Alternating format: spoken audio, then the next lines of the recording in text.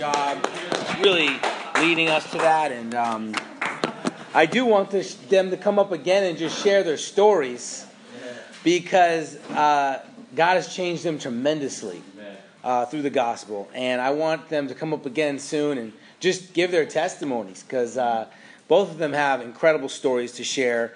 And, they're great to have in our church. 36th spiritual birthday.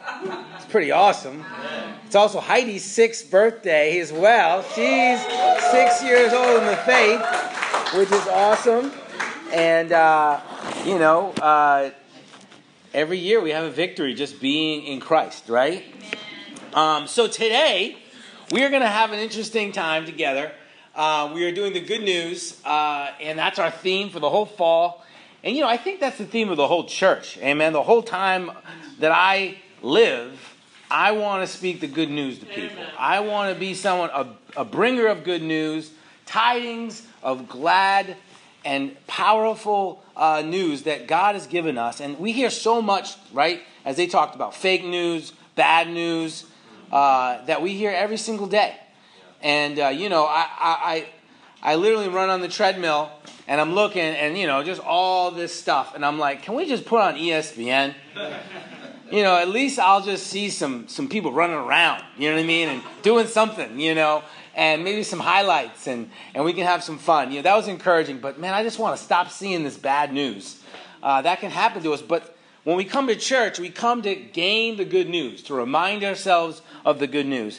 And someone who needed the good news, probably more than anyone else, was Nicodemus. And we're going to talk a little bit about who the Pharisees were, and what they were about, okay? And I don't know if you know much about these guys, the Pharisees. I couldn't even say it when I was first studying the Bible. You know how you're reading for the first time the Bible, and you're like, the Pharisees, I didn't say Pharisees, I said the Pharisees. I couldn't read, you know what I mean? I had a hard time when I was 18. Now I'm so much more so good at reading and stuff. But we're going to go through a little bit. Before we jump in, I'm going to play a video. We're going to play a video just to help you understand. I think this guy did a great job breaking down the historical background of the Pharisees, so you better understand Nicodemus as we jump into John 3. So we are going to play the video now. Hey, my name's Matt, and this is that help people spiritually, but they were also the governing people as well. So they had the power to really mess your life up. They had the power to help hurt you financially and socially. And people were fearful of them because they had that power. And Jesus came in and he totally turned it upside down. He was healing people on the Sabbath. He was eating more than most spiritual people did back then. He wasn't fasting twice a week. Actually, the Bible says the only time Jesus fasted was 40 days. He probably out-fasted them with that. Yeah. But after that, he ate and drank with sinners. And that even made them more upset. And he challenged them. If you ever read Matthew 23, you'd say, hey man, maybe that's the reason you got crucified. Yeah. He laid them out like I've never seen anyone lay it out before. If you read Matthew 23, you see how much truth he was speaking about their ministry, and it upset them greatly. And so we're going to look at a man who was part of this ruling council. He was one of the 70 or 20 there. He was a very powerful man, and he comes to Jesus at night. You guys remember Nick at night? Remember that? This is Nick coming at night. And many people think that he did it because he didn't want to be seen. A couple commentaries said, he just wanted audience with Jesus and he wanted an uninterrupted time. I totally think he just didn't want to be seen. Because most of the Pharisees really cared what people thought about them. So let's go to John chapter 3 and we'll read about this guy Nicodemus. Now there was a Pharisee, a man named Nicodemus, who was a member of the Jewish ruling council. He came to Jesus at night and said, Rabbi, we know that you are a teacher who has come from God. For no one could perform the signs you were doing if God were not with him. You know, this guy, he's really building up Jesus here. Comes to him at night, and he says, in a sincere way, I believe, you know, you're a teacher come from God. It's obvious. You know, you did miracles, and you're teaching with authority, unlike anyone else I've seen before. And no one can deny, and this is what's amazing about the Pharisees, they believed he was performing miracles. They didn't think this was like David Copperfield. Obviously, how David Copperfield, he's a magician. He can't raise people from the dead. He can't make people who are mute all their life be able to speak. He can't help people who are blind all their life see again. They were seeing these miracles before them, and their hearts were so hard that they thought, he's a demon. He's a demon, and that's why he's able to do it. Because the demons, they believed, were the people that inflicted harm on people, essentially. Any affliction came from their sinful state, and the demons then opened up, right? They were opened up because of their sinful state to more affliction. Amen? Now, that's not totally true. Amen? People become blind, Jesus said, for the glory of God to be shown in their life. People have afflictions not because of their sin, right? There is some truth that some of our sins do cause afflictions, but things like that Jesus was doing was not that. And so they believed the prince of demons was Jesus. Now, you get how bad can you get something wrong right there? And so Nicodemus wanted peace, and he was trying, I believe, to come and talk to Jesus, to talk to him because all his words burned on his heart. You know, this guy, he's the real deal. He might be the Messiah, but he's going about it wrong. So I'm going to maybe come and counsel Jesus. I'm going to help him. As any religious person does, they think they could help someone else before they look at themselves. It's always interesting how we can do that. I'm going to help you. But then there's that plank in your eye, right? I love Jesus. He doesn't need to be flattered. You notice that? He didn't need Nicodemus's help. Yeah, I know I come from God. I was just there. Like 30 years ago. I was up in heaven with God. I know where I came from. And I know that I am a teacher come from God. Actually, I am God, but I'm not going to talk about that right now. I don't need your approval. It's interesting. And he says here, Jesus would not entrust himself to them, for he knew all people. He did not need any testimony about mankind, for he knew what was in each person. Jesus knows you. He knows what's in you. He knows exactly what you're feeling right now. And back then he did too. And so he read Nicodemus like a book. He was like, let me just cut to the chase, Nicodemus. Verse 3. Very truly I tell you, no one can see the kingdom of God unless they are born again. And that's my first point. Everyone must be born again. No matter what religion you were part of, no matter how religious you are. I've known people that have gone to church literally from the first week they were born all the way to 80 years old. They've been at church. Never missed a service. But truly have never heard the gospel either. Right. Isn't that crazy? You go to more church services than most of us have been born. And we literally, that's such a sad thing. Everyone must be born again. Whether your dad's a preacher, your grandma's super spiritual. I always hear that from people when I study the Bible with them. Well, my grandma used to bring me to church. And I go, that's awesome, Grandma. And she is a saint, they'd say. And it's like they're scratch and sniff. Like if they rub off a grandma, they're going to be born again. You know? I've asked people, hey, when did you become a Christian? And they'll say, I've always been a Christian all my life. When did you get saved? I've always been saved.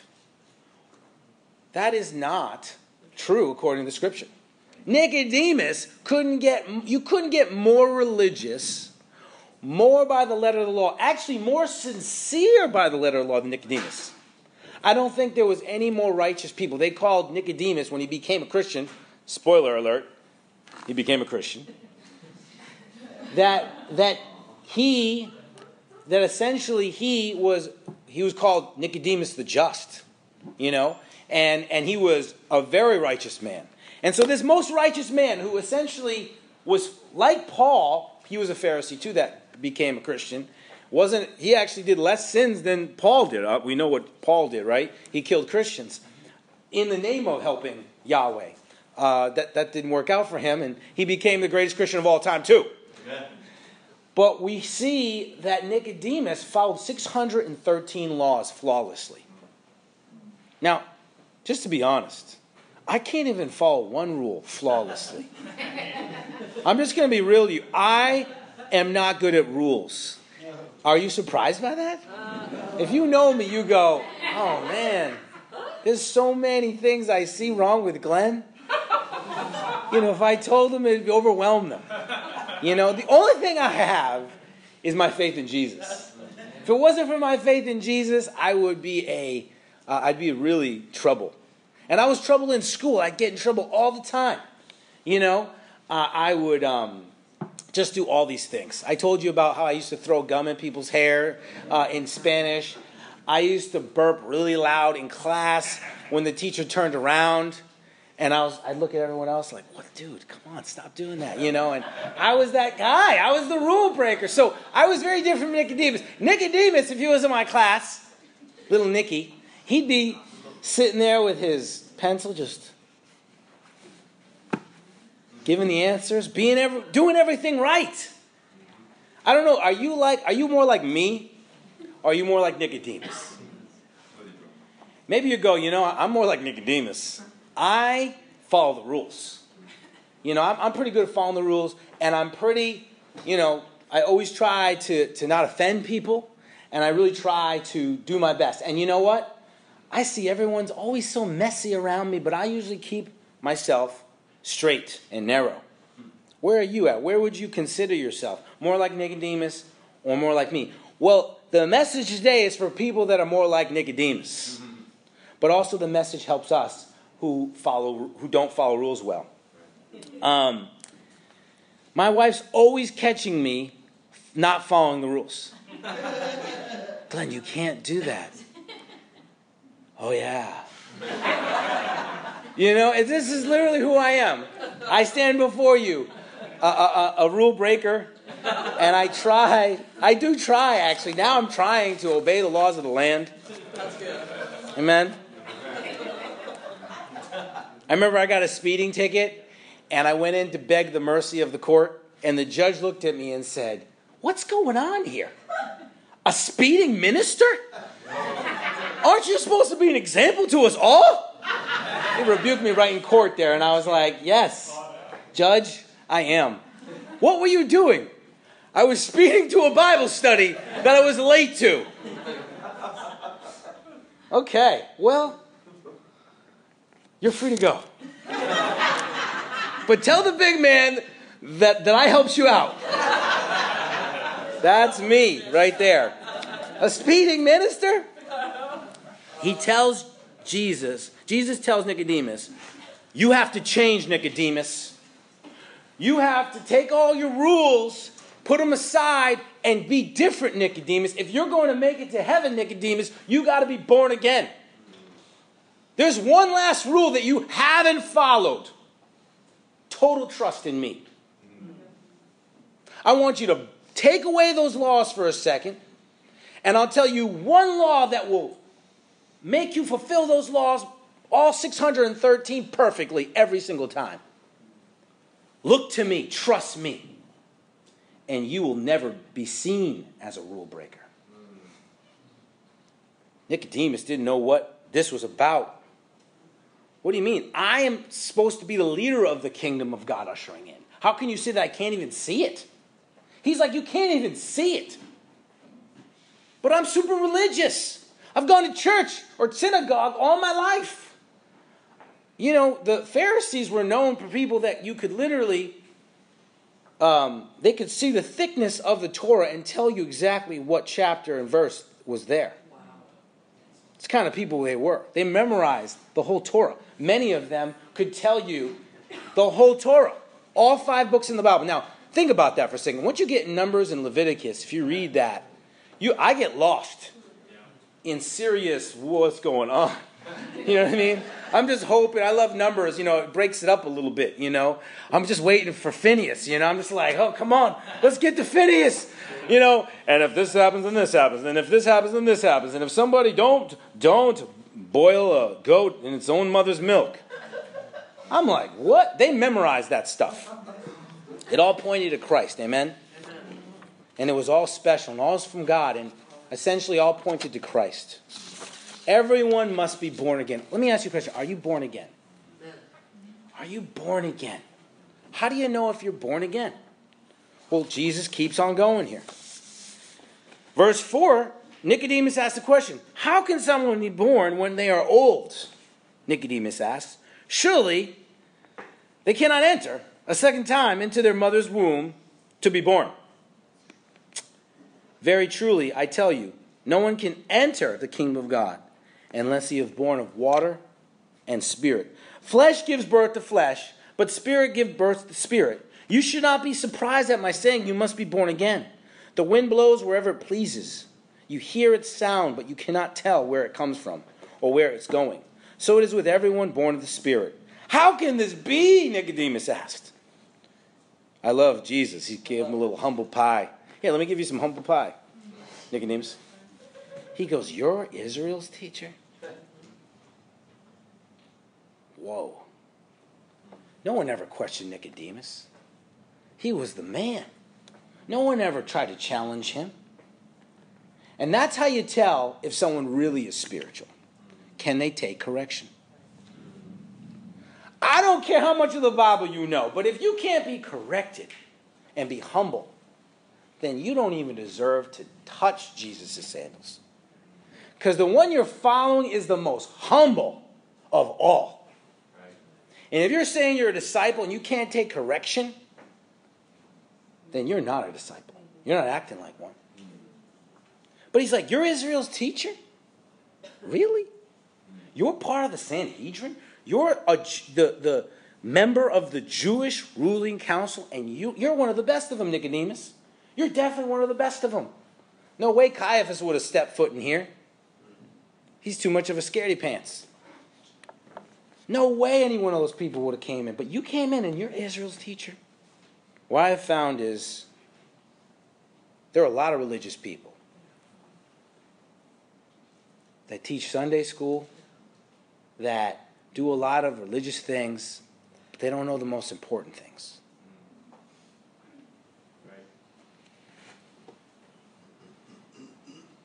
And then a guy like me, who's a mess, tries to help him. And isn't that a funny thing? Yeah. Didn't Paul say, God uses the foolish things of the world to shame the wise? I'm fulfilling the scripture in your hearing. You know? It's truly how I feel sometimes.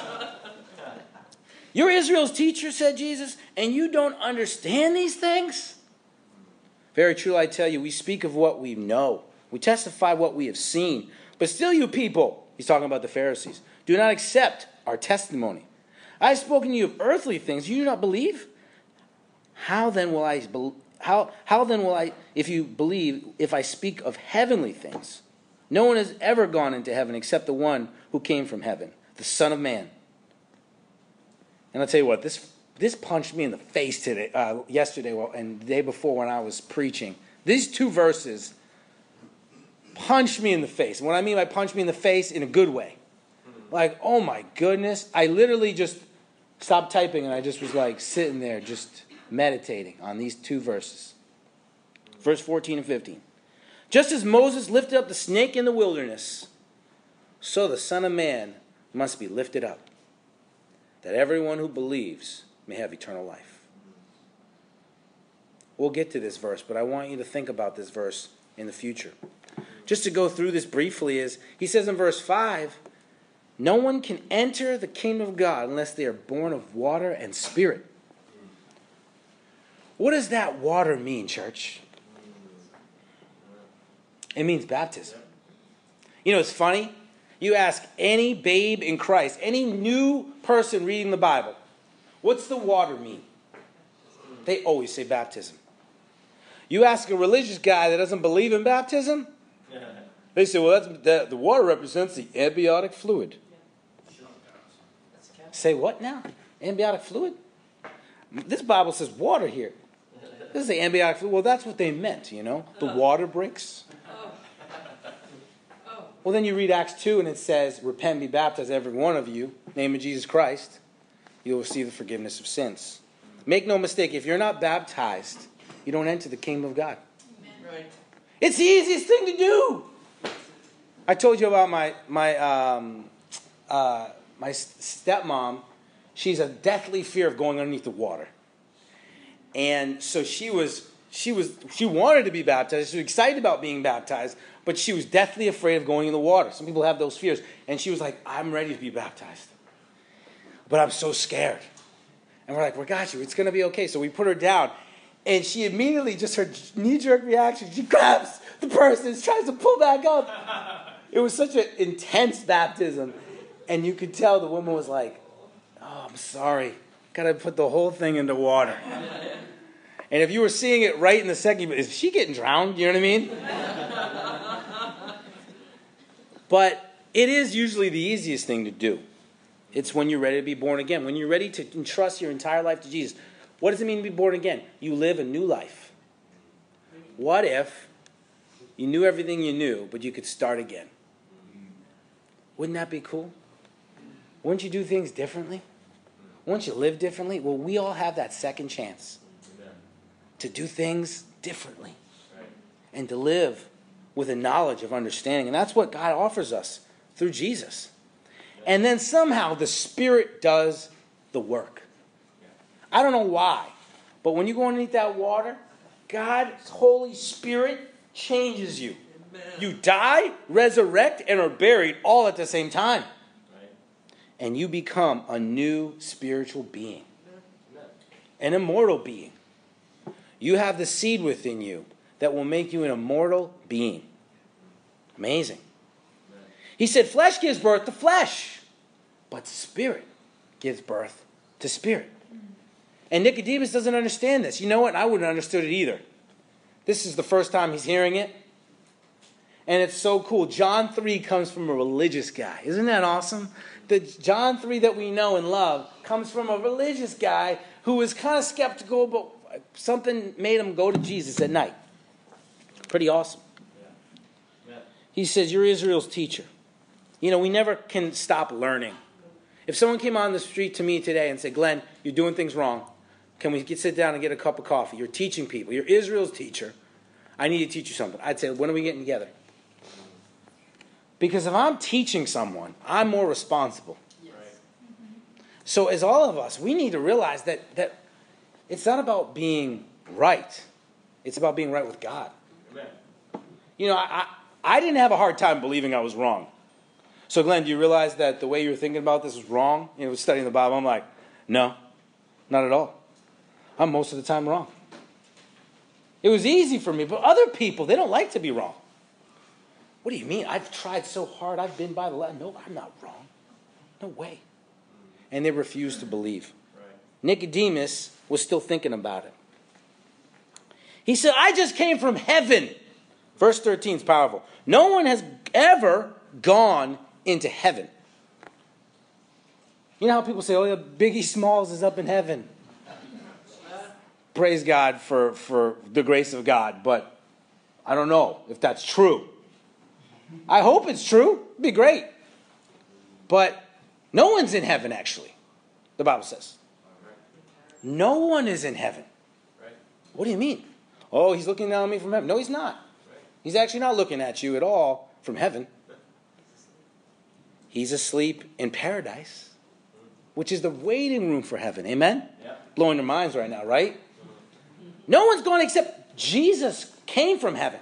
He was the only one that came from heaven. The angels too. He came from heaven. He's like, no one's ever gone into heaven except the Son of Man. And I just came from there. So I know what the heavenly things are, Nicodemus. And now let me teach you. And this is one of the most greatest heavenly things that the prophets long to, that the angels don't understand. It's verse 14 through 15. Just as Moses lifted up the snake in the wilderness, so the Son of Man must be lifted up, that everyone who believes may have eternal life in him. And then John goes on and commentates, the writer of this. For God so loved the world that he gave his one and only Son, Whoever believes in him shall not perish, but have eternal life. Let's stop right there.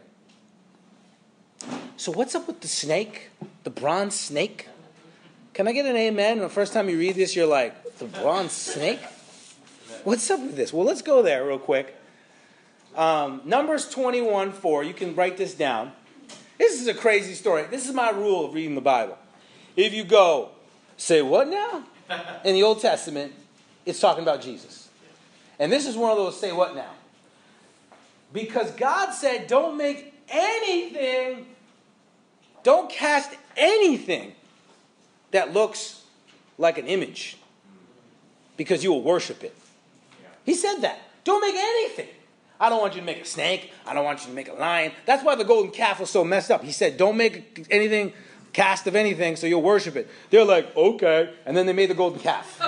And they're dancing around, worshiping it. You know what I mean? Hey, hey, hey, hey, hey. You know, you hear what I said? They were rule breakers too, right? You know, I'd be like, well, what do you mean? I love Aaron. He goes, you know, they gave me these earrings, and next thing you know, boom, out came a golden calf. I would have loved if it says, and at that time Moses beat Aaron to a pulp. I would have loved that. You know what I mean? Just because they're brothers, you know, so you can do that. You know, what are you doing? You know, just give it to them. Obviously, it was worse than that, unfortunately, for the other people. But this is one of these days where the Israelites sinned, and it says, then the Lord sent venomous snakes among them. They bit the people, and many Israelites died. Listen, God did that? What? Why did God do that? Because they were grumbling and complaining about food. This quail, I'm sick of quail. Can we have some steak? We should go back to Egypt. I mean, they were moaning and complaining. So God said, okay, venomous snakes among them. They bit the people, and many Israelites died. The people came to Moses and said, we have sinned. This woke them up, right? Sometimes God allows challenging things to happen to wake us up. Yeah. He says, we have sinned when we spoke against the Lord and against you. Pray that the Lord will take away the snakes from us. So Moses prayed for the people. The Lord said to Moses, make a snake, put it on a pole, and anyone who's bitten can look at it and live. So Moses made a bronze snake, put it on a pole. Then when anyone was bitten by the snake and looked at the bronze snake, they lived. What a weird story. That's not the first thing I would do if I was bitten by a snake. First I'd be like, oh my goodness, I'm bitten by a snake! I'd probably do that first. But then it says, bring me to the emergency room. I need anti-venom. No, just look at that bronze snake on the pole. They looked at it and then they were healed.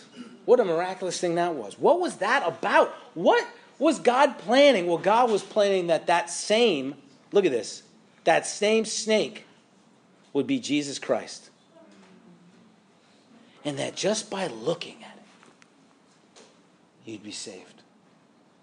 Just by trusting in it, you'd be saved. This is deep. Sin bit us. When we first sinned, it bit us, and it was only a matter of time. Venom takes time to go through your whole body. And then once it does, your nervous system usually shuts down, and you die. And that's what sin does. It's only a matter of time till sin kills every person in the world. Isn't that intense? The venom is incurable. You cannot cure it. There's only one cure. It's to look at the bronze snake. It's to look at the bronze snake. It's to look at Jesus, who became the snake, who took the venom for us on the cross. Took all the venom, guys. All the venom that you'd ever commit, and all the venom of everyone's sins, he took in his body on the tree.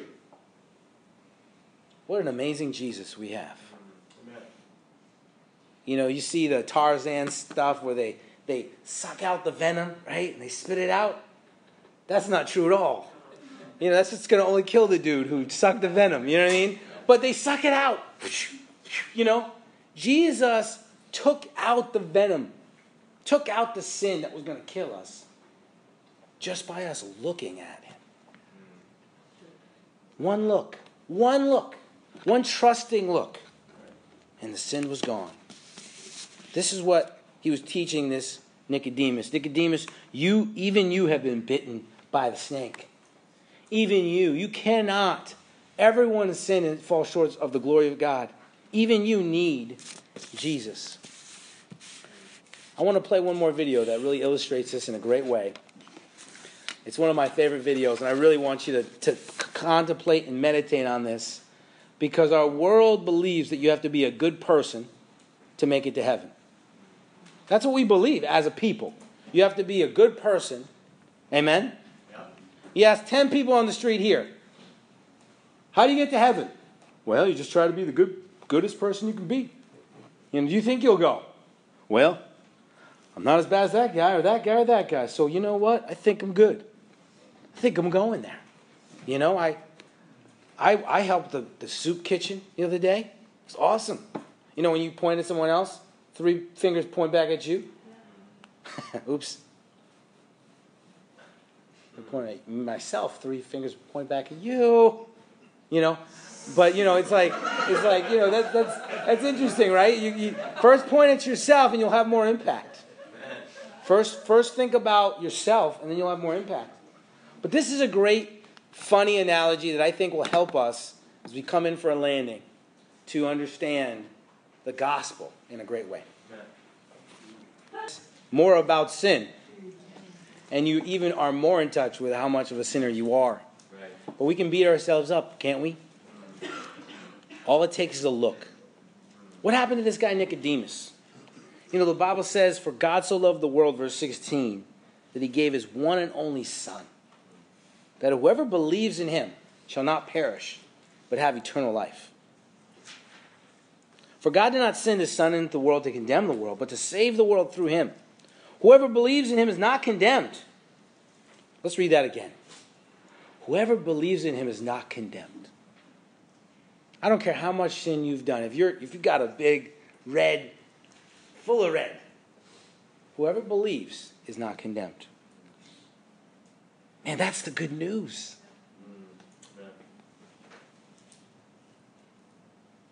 But whoever does not believe stands condemned already, because they have not believed in the name of God's one and only Son. This is the verdict. Light has come into the world, but people love darkness instead of light, because their deeds were evil. Everyone who does evil hates the light and will not come into light, for fear that their deeds will be exposed. Whoever lives by the truth comes in the light, so they may be seen plainly that what they have done has been done in the sight of God. Guys, we just need to look to the cross. Look to the cross. That's the only thing that takes the venom out of us. You know, it's powerful to think about the fact that it's only because of the cross that I am saved. It's only because of that act. I can be the best person I can be, but I still fall miserably short. Do you still have the venom in you? If you don't say, no, right away, I'd encourage you to get with someone and make sure. If Nicodemus didn't understand these things and he was very religious, why do we think we understand these things without some teaching? Well, you don't understand. I'm a really bad guy. There's a lot I have to change. If we did the sin study, it would take like 4 days. You think Jesus can't take that? Right. He can. You notice how he had all those files? How easy was it for him to just toss it? Did he hold on to it? No. He tossed it. Looked like that was going to be shredded pretty soon, too. Doesn't look like file keeping is what Jesus does.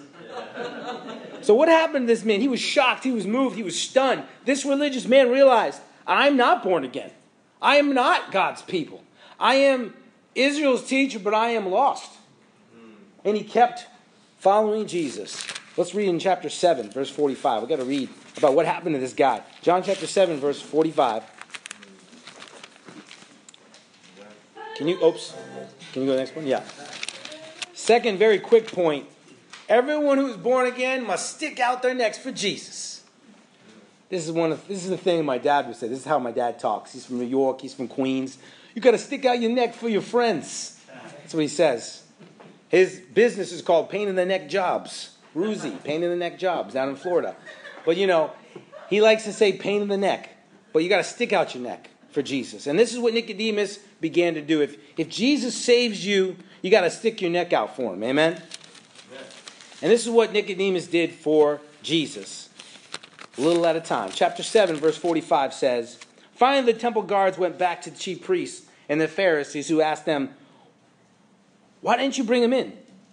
And the guards were supposed to arrest Jesus and bring him back. I love what they say in verse 46. No one ever spoke the way this man does, the guards replied.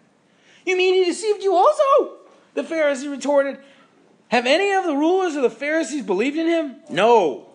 But this mob that knows nothing of the law, there's a curse on them all. Nicodemus is like, I kind of believe. Nicodemus, who had gone to Jesus earlier, and who was one of their own number, asked, Does our law condemn a man without hearing him to find out what he was doing? They replied, Are you from Galilee too? Look into it, and you will find a prophet does not come out of Galilee. These guys were so wrong. Jesus was born in Bethlehem, just like the scripture said, but he went into Galilee. You know why? Because Galilee wasn't the most prominent place to be. He didn't want religious people. He wanted unreligious people. Guess what? Of any of the apostles, other than Paul, was any of them religious? You got a tax collector and fishermen and zealots. You see that if you're religious, you can't be used by God as much as when you're a disciple. People say, I'm not that religious. I say, I'm not religious either, because the religious people can't be used by God as much as the sinners. I'm always going to be a sinner. I'm always going to be somebody who needs a lot of help. Because he who has been forgiven much, loves much. And the key to helping people is loving them much. Let's see what happens to this guy, Nicodemus. John 19. Let's go there. Jesus dies on the cross. And this is crazy. Jesus dies on the cross. He fulfilled what he was saying. I think Nicodemus started getting it. He's a smart guy. Look, he's on the cross, just like the bronze snake. Oh my goodness. That's what he was talking about. Yeah. And if you actually look at the cross and the bronze snake, it almost looks like a cross. Wow. God was planning this the whole time for our sake. John 19, verse 38. Later, Joseph of Arimathea asked Pilate for the body of Jesus. Now, Joseph was a disciple of Jesus, but secretly because he feared the Jewish leaders. With Pilate's permission, he came and took the body away. He was accompanied by Nicodemus, the man who earlier had visited him at night. Nicodemus brought a mixture of myrrh and aloes, about 70 pounds. This is very expensive, guys. Taking Jesus' body, two of them wrapped it, spices and the spirits in strips of linen. This was the accordance with the Jewish burial customs. At the place where Jesus was crucified, there was a garden, and in the garden a new tomb in which no one had ever been laid, because it was the Jewish day of preparation, and since the tomb was nearby, they laid Jesus there. He became ceremonial unclean because he did this. He could not celebrate the full Passover meal because he was unclean. He made himself unclean to wash Jesus. Jesus had a dead body. And he made himself, he put his neck out time and time again for Jesus. Because he got up on that pole, amen? And took the venom from his veins. It's amazing to think about this, what it means to bury someone. It's an incredible honor to bury someone. It's some of the closest people in your life are the ones who are supposed to bury them. And Nicodemus and Joseph said, we're with Jesus. Yes, this is controversial, but we're with Jesus. And I'm not going to be a part of this anymore. The spices cost many, many talents to, and that's like bags of gold essentially. He used his wealth. Nicodemus was extremely wealthy. But it didn't stop there, amen? Tradition says that after the resurrection, Nicodemus became a professed disciple of Christ and received baptism from Peter and John. So when John was talking about him, he baptized Nicodemus. The Jews then stripped him of his office, beat him, and drove him from Jerusalem. His kinsman, they say, this is tradition says, Gamaliel received and sheltered him in his country house till death, where he was martyred. And finally was given an honorable burial near the body of St. Stephen. This is tradition, right? We don't know if this is true. But wouldn't it be cool if it was? And most tradition, there's some truth to it. He was identified in the Talmud as Nicodemus, but his name was Bunny, actually. Bunny. They called him Nicodemus. That was his spiritual name. But his friends called him Bunny. Do you know Nicodemus' name was Bunny? I would have kept Nicodemus, right? Because he was stripped of everything, he lived his life preaching God's word and reduced. He was, the Talmud said, was one of the most wealthy men in all Jerusalem. And they said that his wealth could feed the whole city for 10 years. He lost all of it because of that look to that Christ on the pole. He gave all of it up. He stuck out his neck for Jesus. To him, following Jesus, this good news moved him to do so many things. Tradition says that his family was reduced from great wealth to such horrible poverty that the bridal bed of his daughter was covered with 12,000 denarii, which is subsequently seen as endeavoring to support life by picking the grains from the ordor of cattle in the streets. Isn't that crazy? They were seriously poor. They went from wealth to poverty. You know, someone once said the measure of a man should not be taken when he enters the door, but rather when he leaves. You know, I love this, and I want to end with this. The good news is you have a chance when you leave. And I don't believe this is like an actual house, right? But it's funny how Nicodemus came to Jesus at night, and he came in kind of skeptical, but he came out in life a great man of God, the greatest man, a true teacher of Israel, amen? Because he showed him by his example how to live. He stuck his neck out for Jesus. You know, you might have entered the room in your life. You might feel like, I'm a mess. I need help. I have so many questions. Here's one question. Can you get yourself to heaven? If you can't, you got to look on to the snake on that pole. That bronze snake is Jesus Christ. You need to look to the Savior of the world and stop making it complicated. Because Pharisees love to make things complicated. Religious people like to make things complicated. Don't make it complicated. Just be born again. And if you are a disciple of Jesus, are you sticking your neck out for Jesus? Are you sticking your neck out? Is it uncomfortable to be a follower of Jesus?